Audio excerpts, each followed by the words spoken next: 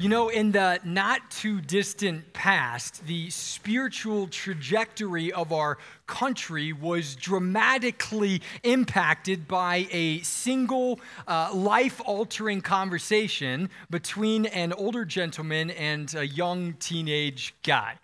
You see, there was a 17-year-old guy who had decided that he wanted to leave kind of the quiet life in the country and head to the big city of Boston and start over. He came from a rather impoverished family. He didn't have a really good education, and he was hoping he could turn over a new leaf once he made it to Boston. But once he arrived there, he realized that when you're 17 years old and you don't have a great education, it's hard to get a good paying job in the big city. So he winds up taking a job at his uncle's shoe store for a little bit just to pay ends meet.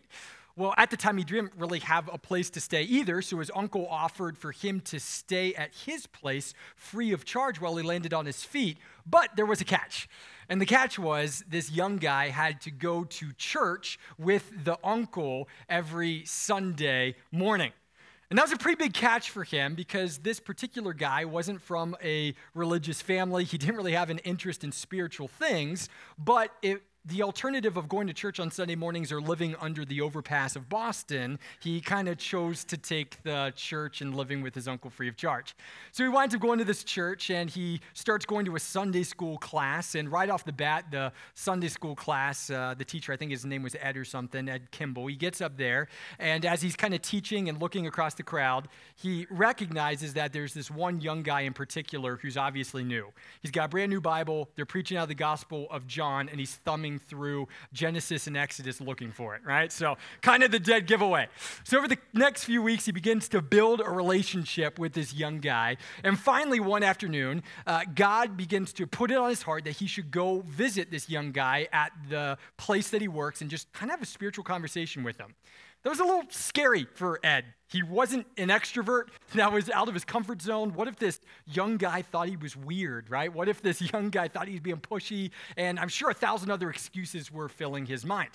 Well, finally, the Spirit kept putting it so heavy on his heart, he couldn't say no, and he decided to take the stroll down to the shop that day. And as he walked in the shop, there's the young guy over kind of in the back of the store. No one else is around. And he just goes over and sets his hand on his shoulder and begins talking to this guy about spiritual things. Well, fast forward to the end of their conversation, and this young guy winds up right then and there in his uncle's shoe shop becoming a follower of Christ. He repents of his sin and puts his faith in Jesus. One simple conversation in his life is radically impacted. But not only his life, really the spiritual trajectory of Christianity, our nation, was impacted at that point. Because even though a lot of us don't really know the name Ed Kimball, a lot of us would know the name D.L. Moody, right? And that was the young guy who was in the shoe store that day that gave his life to Christ. And then D.L. Moody, from there, after his life was transformed, he would go to start a Bible training, missionary training school called Moody Bible Institute that continues to be in Chicago today. He planted one of the world's largest churches at the time. And not only that, by the end of his life, it's estimated that he preached the gospel to over 100 million people. 100 million people. The power of just a single conversation of a shy Sunday school teacher who had a love for his class students, right? The power of a single conversation. It's crazy when you look throughout history, there's been multiple conversations that impacted the course of a nation or really the course of world history. And throughout this year, we're going to look at some of the most dynamic, some of the most life-changing, some of the most impactful conversations that have ever occurred because we are going to be looking at different conversations that Jesus had with other unique individuals. So over the coming months, we are going to see how cultures were rewritten, how lives were transformed, and how the gospel was unveiled through these conversations that Jesus had, that people had with the King Jesus. So that's kind of the name of our series, Conversations with the King. And tonight in particular, we're going to start with our first conversation. And I think it's going to be amazing that even here we are 2,000 years later, how real and relevant those words that the King spoke continue to be even to this day. So let's jump into our first conversation. Tonight, we're going to dive in as Jesus is having a conversation with a guy I'm going to call the moralist. So that's the title of our sermon tonight, Jesus and the moralist. It's a man, this conversation takes place between Jesus and a man named Nicodemus. He's a guy who thinks he has the answers to all of life's greatest questions, only at the end of the conversation to realize that he is completely and utterly lost. In one conversation, his entire worldview came crashing down, leaving a massive hole that only Jesus has the power to fill. So before we jump into our text, let me set the scene a little bit of where this conversation takes place. We once again find ourselves in the bustling city of Jerusalem after one of the massive Jewish celebrations that takes place a few times throughout the year. But this particular year, there was a little bit more drama and intrigue, and all of it centered around this up-and-coming rabbi named Jesus. Jesus really knew how to make a buzzworthy entrance because just a couple days ago, as he entered into the temple, he was flipping tables, he was confronting the money changers, and he literally makes a whip out of a cord and starts driving people out of the temple. You can say that the city was abuzz with questions of who exactly is this Jesus? Well, one older Pharisee named Nicodemus decides to do some first-hand detective work. So he decides one dark evening to start meandering through the winding streets of Jerusalem. He approaches a door. He's knocking on the door. Jesus probably greets him there, and they begin to have a conversation that lasts deep into the night.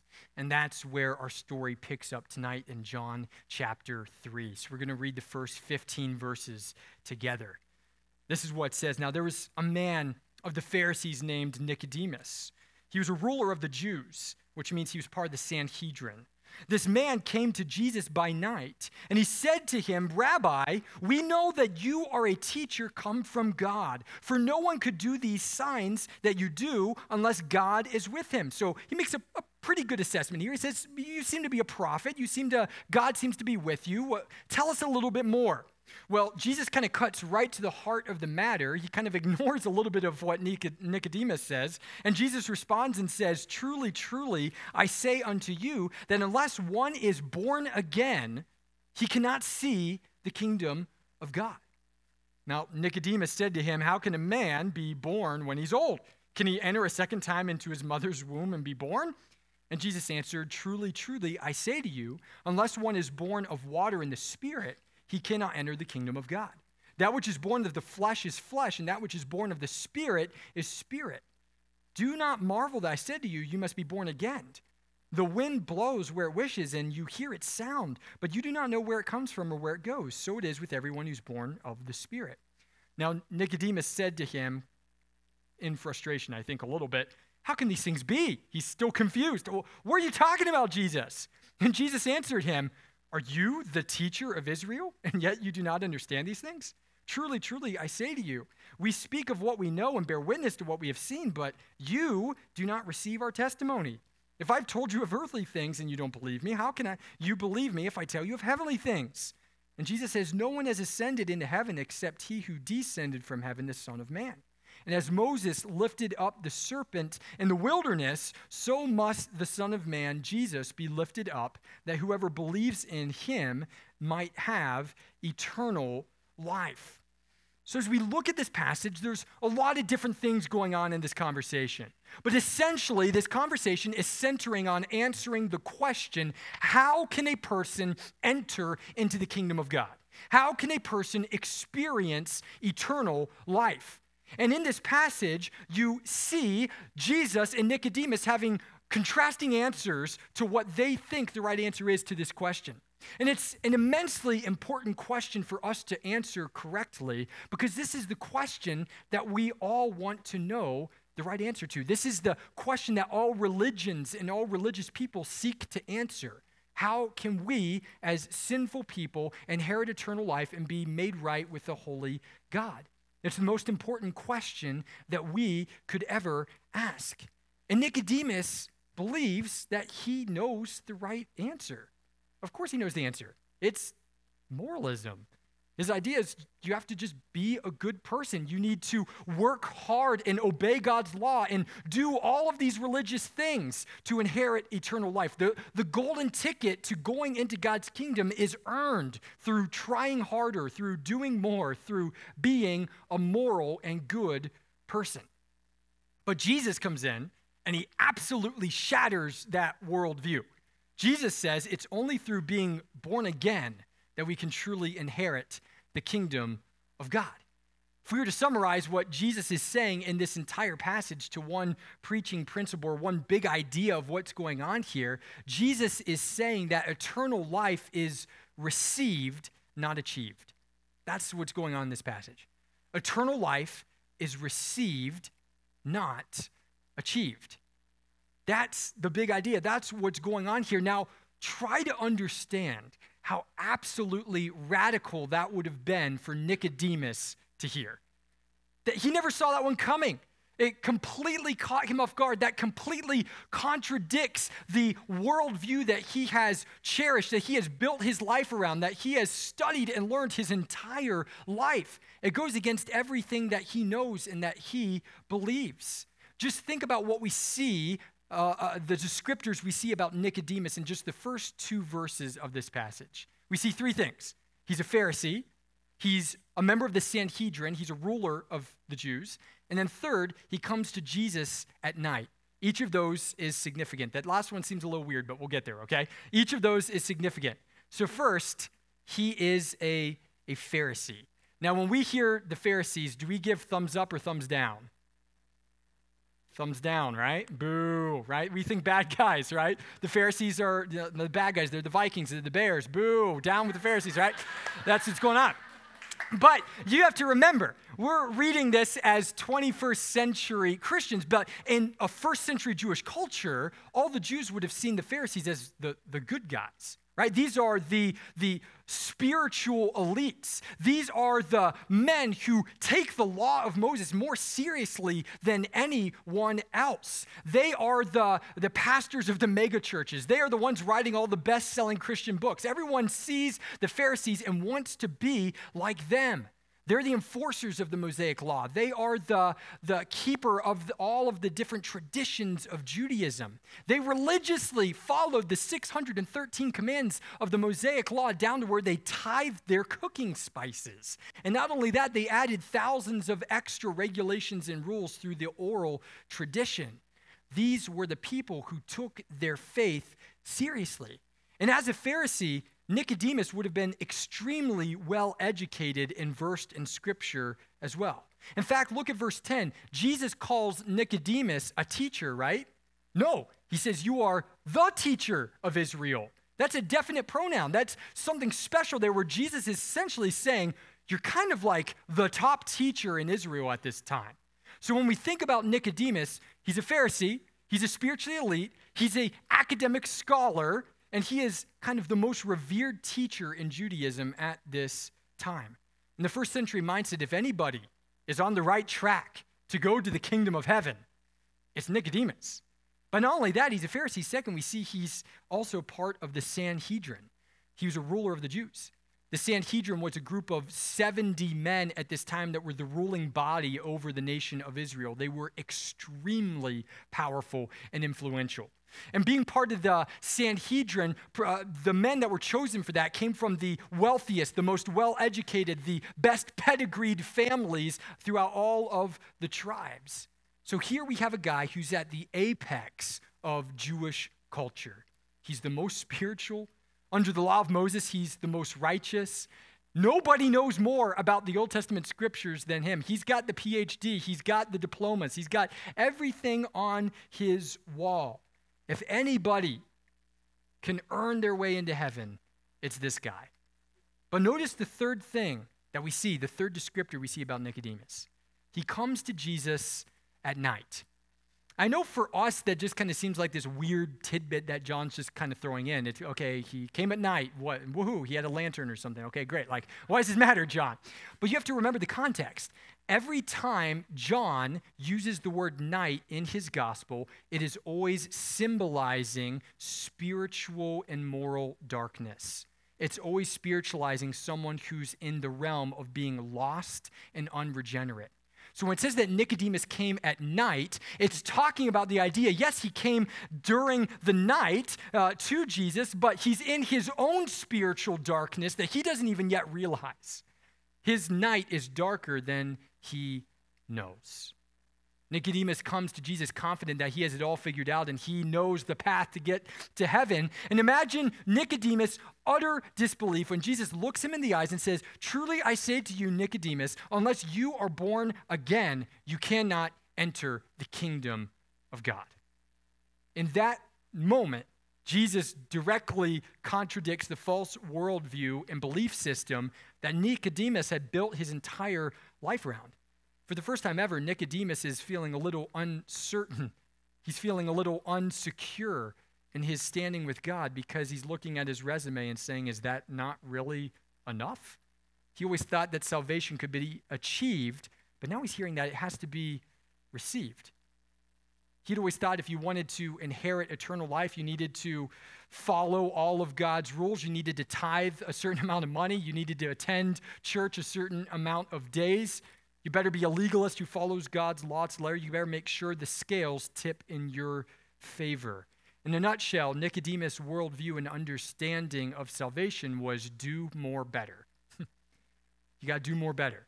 That's how you get your ticket to heaven. But here's the troubling thing. There are billions of people in the world that we live in that still buy into that false ideology that the way that we inherit eternal life is by doing more better. Just think about all of the other major world religions and how they say you can inherit eternal life. Every other religion aside from Christianity teaches that I have to obey in order to be accepted by God. Literally, every other religion says I have to contribute to my own salvation. I have to atone for my sins. I have to make things right. It's all up to what I do. Just think about the religion of Islam, for say. If you want to inherit eternal life, if you want to go to heaven, if you want to appease Allah, you have to obey the 5 pillars of Islam. You have to try really hard to be a good person. You have to hope that your good outweighs the bad when you go before the final judgment. Just a few days ago, I was over in Istanbul, Turkey, and it's a city that is filled with beautiful and gigantic mosques. And one of the mosques we were in front of was the Blue Mosque, and there were plaques for hundreds of yards describing the religion of Islam and telling us all the different things that you have to do in order to earn your salvation. Just think about Hinduism, some of the Eastern religions. In Hinduism, you escape this reincarnation cycle that you're trapped in by ridding yourself of all the bad karma in your life. And the only way that you can do that is by selfless devotion and service to a particular God through getting this absolute understanding of the universe or by mastering the actions you need to fully appease the gods. When you think about Buddhism, you enter into nirvana, this blissful eternal state, only by following the noble eightfold path, which is all dealing about being a good and moral person. We even think about here in the States, maybe you've had a missionary come to your door and ring the doorbell called a Mormon missionary.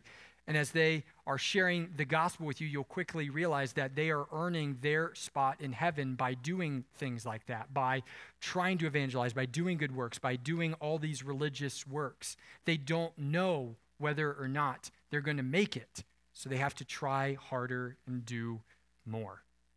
But even more insidiously, the same false belief of moralism is oftentimes masquerading in Christianity as well. Right here in our culture. All around us, we encounter a massively pervasive false gospel that proclaims good people go to heaven. We see it all the time. Pretty much every religious survey or poll that I've ever kind of encountered usually says a couple of the same things. One, the vast majority of Americans still believe in eternity. They still believe in heaven after you die. And two, the vast majority of Americans also believe that it's good people that go to heaven, and that's how you get your ticket to eternal life. A poll research poll that just came out a couple years ago said that 7 out of 10 Americans said that they believe in a literal heaven, and they described heaven as a place where good people go to be rewarded for their lives. 70% of Americans, that's their understanding of how you inherit the kingdom of God. This passage is as relevant today as it was 2,000 years ago. You know, it breaks my heart when I stop and think that these are people in our neighborhoods. These are people in our workplaces. These are people sometimes in our churches that have never experienced the joy of being born again, and they're trusting in their moral resume to make them right with God one day. They think, of course I'm going to heaven. I was born to a Christian family. I've attended church a lot of my life. I did confirmation. I was baptized at one point. I look at all the good things that I do. I give to the church. I tithe a lot. A lot of people look at all the actions they've done rather than saying, have I rightly responded to the gospel? It's just as relevant today as it was 2,000 years ago. But Jesus makes it clear, salvation, eternal life, they don't come from personal effort or achievement. Nicodemus wasn't good enough. If Nicodemus wasn't good enough to earn eternal life, neither are we. Scripture makes it absolutely clear that no one is saved by their performance or their good works, because no matter how good we might be compared to one another, we all fall short of God's standard of goodness and righteousness, which is perfection.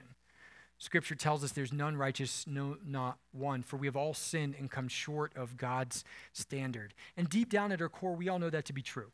Because no matter how good we think we are, if we look deep down at who we are, we know that we have rejected God's commands and we have replaced God with all these other idols in our lives. Things that we worship, things that steal our time, our attention, our worship away from Him. Because of that, because of our sin, because of our disobedience, it says the wages of sin is death. We are spiritually dead people, and dead people can't bring themselves back to life. It's only through being born again that we can inherit eternal life. That's what Jesus is saying in this passage. We have to be born again, or to translate that phrase another way, we have to be born from above. We have to have a spiritual birth. We have to be born of the Holy Spirit and go from being children of God's wrath to children of God's love. You know, that brings us to an important question. What does it mean to be born again? How many of you have heard that phrase before? I'm a born-again Christian, right? Like Billy Graham, sorry. Billy Graham would go around, and that was kind of his, I don't know Billy Sunday, but Billy Graham would go around, and that was one of his taglines, right? To be a born-again Christian. We hear that terminology a lot, but what does it actually mean? Kind of sounds a little cliche, kind of sounds a little cheesy at times, but why do we use this phrase? Well, it comes directly from this passage, and we need to understand what it actually means to be born again. And it's not such an obvious answer because obviously Nicodemus didn't get it. When Jesus says you have to be born again, his first response is, Jesus, you have to explain the physiology of this to me a little bit. He's thinking, I don't understand how I can go back and be born again out of my mother's womb. Like, I'm just not getting it, Jesus. Can you explain a little bit, right? Like, he's taking this very literally.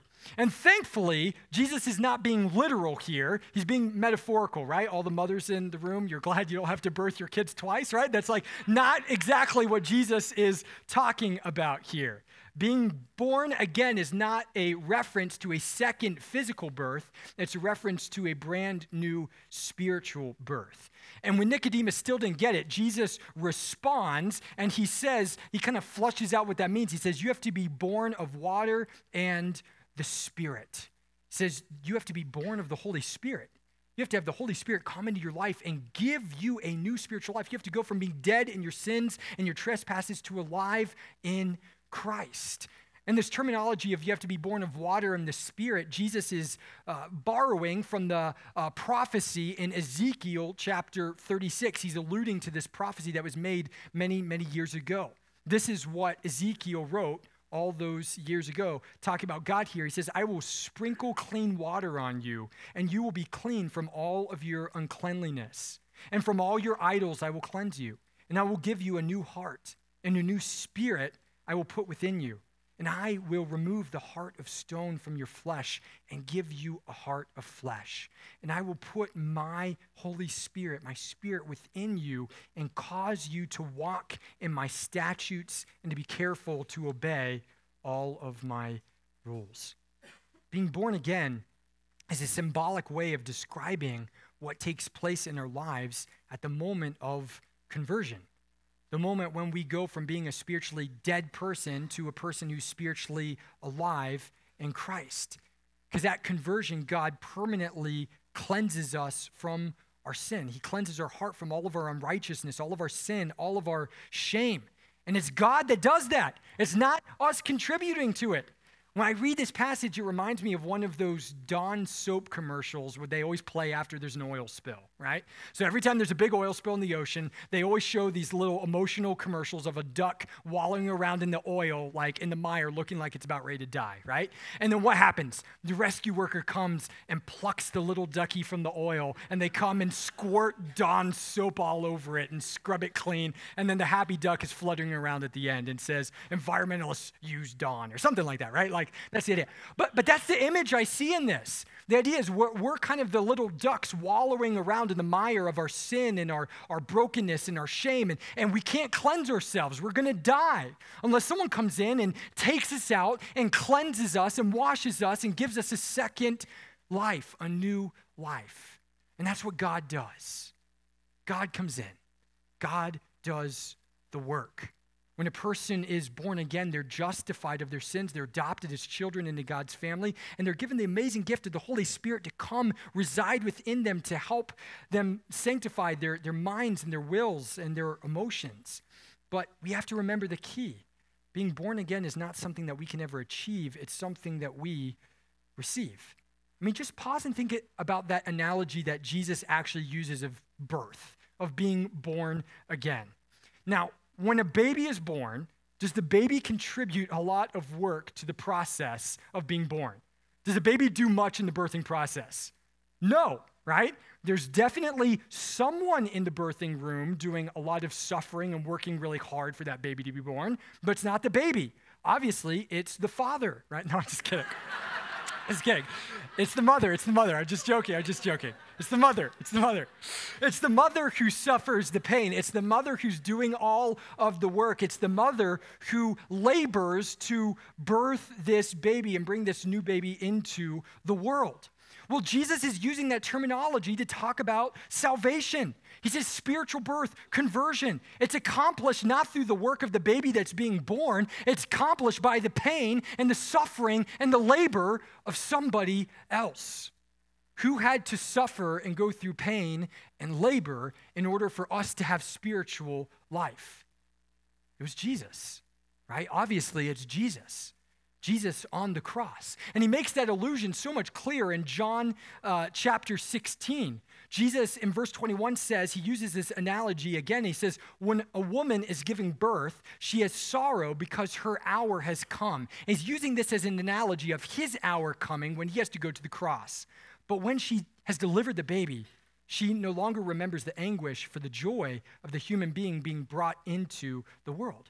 So also you will have sorrow now, because he says, I'm getting ready to go into the labor pains, to die, to suffer.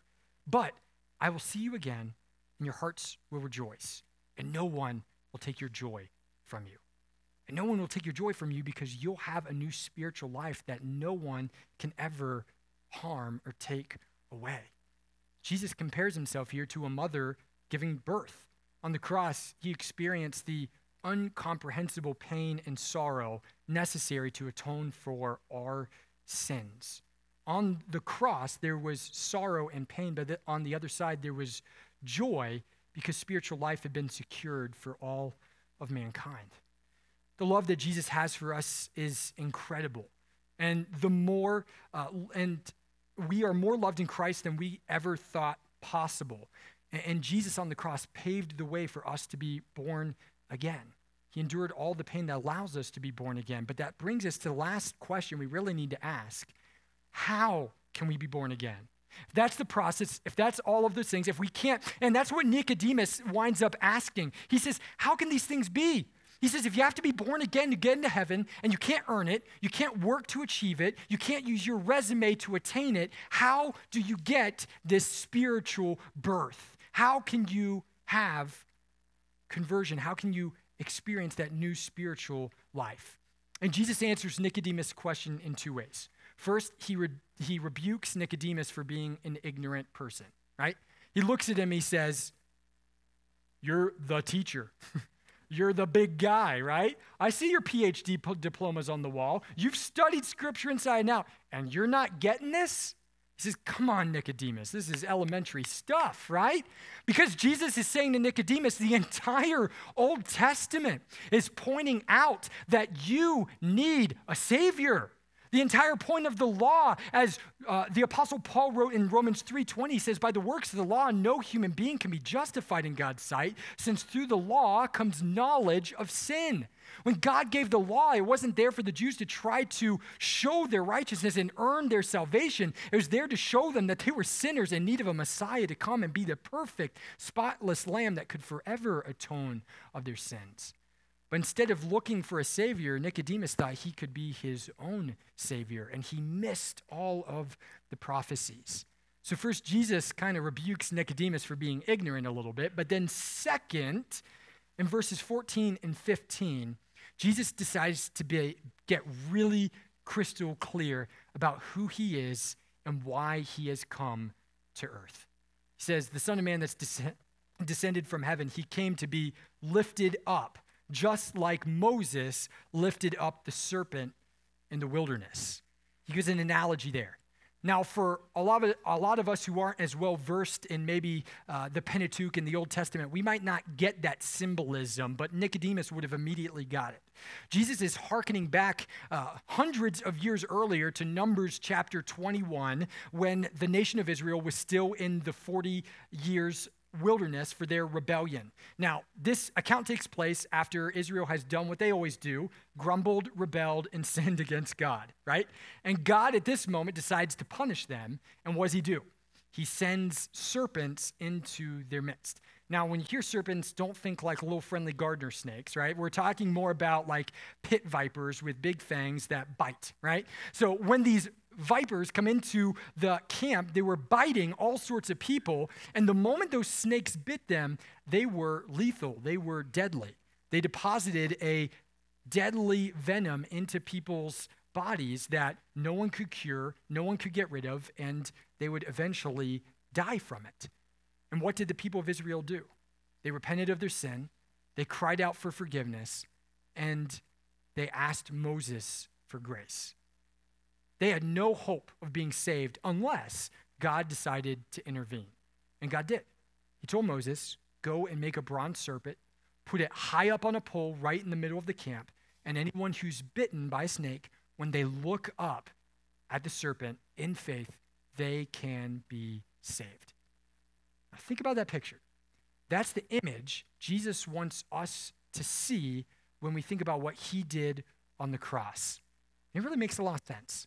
Because all of us, we haven't been bitten by a fiery serpent, but we've been certainly bitten by sin in our lives. Every single human being has had sin attack us. We've chosen sin. It's injected its lethal spiritual venom in us, and we are all dead people walking. We can't fix it. There's no anti-venom. There's no antidote. There's nothing we can do to get rid of the venom that's pulsing through our veins. It's part of our broken nature. We need a deliverer. And Jesus says, just like that serpent that was raised up to where anybody looked on it with faith, when I'm raised up on the cross, dying the death that you deserve, after I've lived the life that you needed, if anyone believes in me, they can be saved. That's what verse 15 says. If anyone believes in him, they can have eternal life. Jesus came to earth to be lifted up on the cross, to be the substitutionary atonement for our sins. All we have to do to be born again is to believe and receive. That's all we have to do. We have to believe and receive. All the man-made religions of the world tell us that we have to do more better if you want to be accepted by God. The gospel tells us it's already been done. all that's left for you is to believe and receive. What does that mean to believe? Biblical belief is pretty simple to understand as we look at what Scripture talks about when it says true saving belief. We really just see two Spirit-enabled components of biblical belief. It's the words repentance and faith. Repentance means that we turn away from our sin. We're choosing to say, you know what, I'm turning away from the life the sins that I committed, the idolatry and that I was consumed by, and I'm choosing instead to follow Jesus.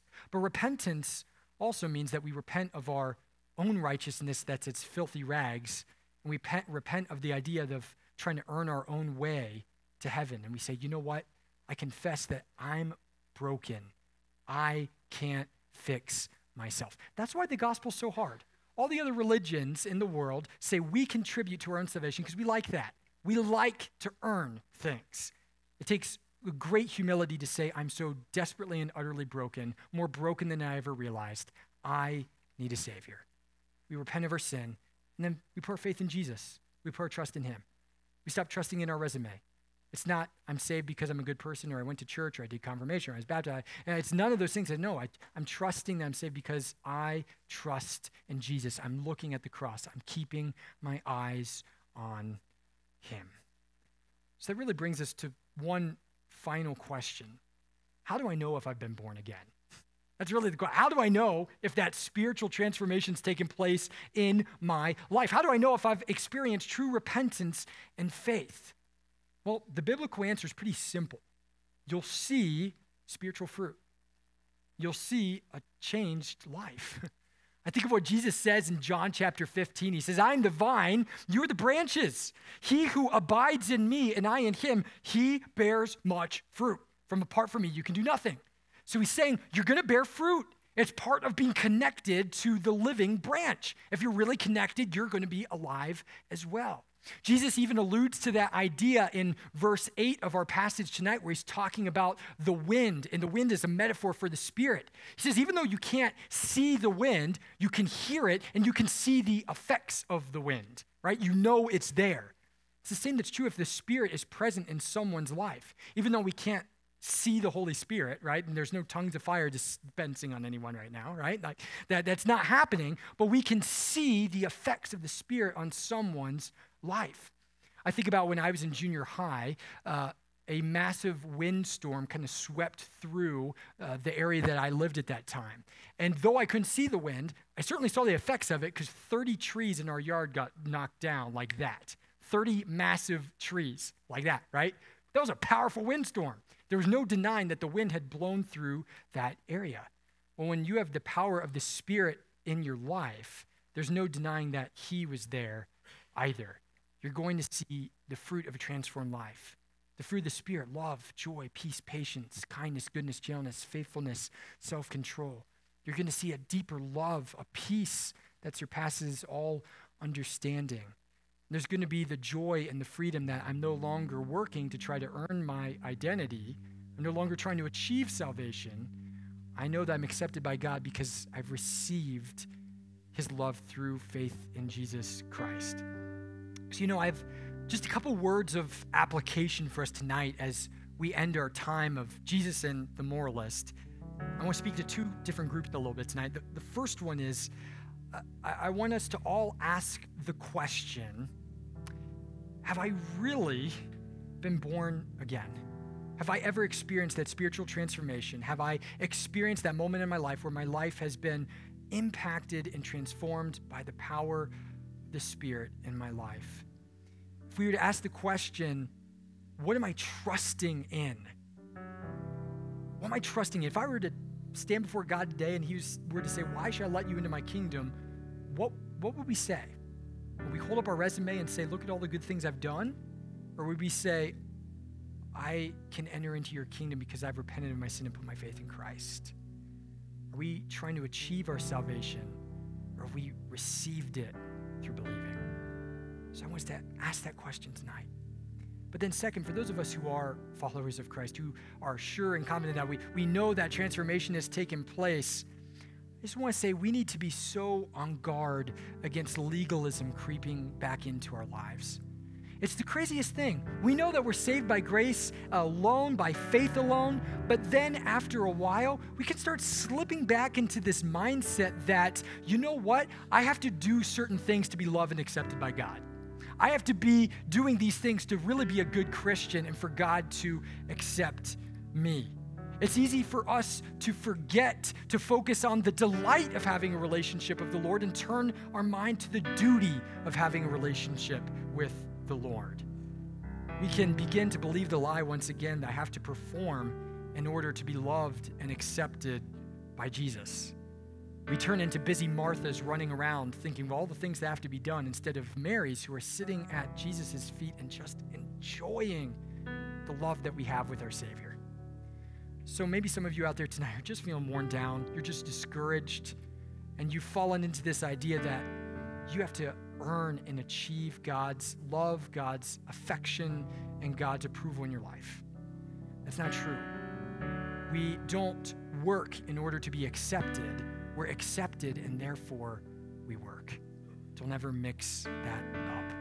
So I just want to close in a word of prayer. I want you guys just to have an opportunity to examine your own lives, and then we'll continue to worship together tonight. Father, what a challenging passage we read tonight, but not just a challenging passage, what a hopeful passage. It's incredible to pause and think that you loved us so much that even when we were dead in our sins and our trespasses, and we deserve to be dead because we were the ones that chose that, you sent Jesus, the Son of Man, to descend from heaven, to be on the cross, and to take the punishment for our sin. Father, forgive us for thinking that salvation is something that we can achieve and earn. No, it's only received by grace and by faith in Christ. So, Father, if there's anybody here that hasn't experienced the profound joy, the profound freedom, the profound hope that comes from having their life touched by your saving grace, I pray tonight might be the night that they put their trust in you. For those of us who do have a relationship with you, Father, help us to remember that our identity is not in what we do, but it's in who we are in Christ. We pray these things in his name. Amen.